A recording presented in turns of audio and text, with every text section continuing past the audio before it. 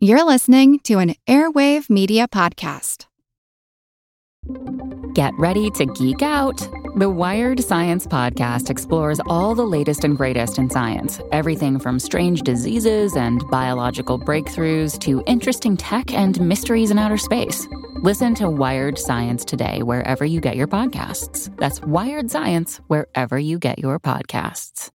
Switching up your wardrobe for the new season? ASOS is the only online fashion destination you need. And right now, new customers get 22% off with code PODLOVE. ASOS has more than 850 fashion brands, including exclusive labels ASOS Design and Topshop, plus legendary brands you know and love. Whether you want to refresh your denim lineup or need an outfit for a special occasion, ASOS has you covered. Head over to ASOS now for 22% off with code PODLOVE. That's P-O-D LOVE. Offer ends September 28th. Terms apply. Visit ASOS.com to find out more. Monitoring pollution using conventional means is often complicated and costly. Well, scientists have come up with an unconventional method using a substance found in virtually every household. I'm Jim Metzner, and this is the Pulse of the Planet. One of the challenges has been to develop reliable methods for sampling these chemicals in the environment.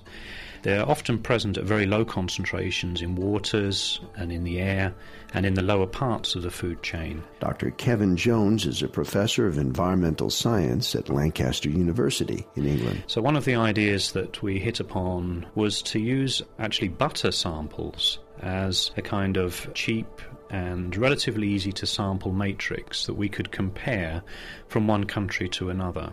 These chemicals accumulate in the food chain, and they particularly concentrate into fatty tissues and fatty materials, and obviously butter is very rich in fat.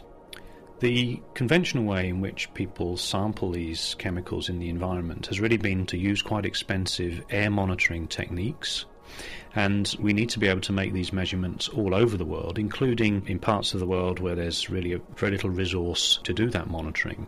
The logic behind using butter is that what is present in the food chain is controlled by what is taken up from grass or pasture land in this case, and what's present in the grass is affected by deposition, chemicals being rained out or deposited from the atmosphere. So there's a broad quantitative relationship between high levels in the air and high levels in the butter.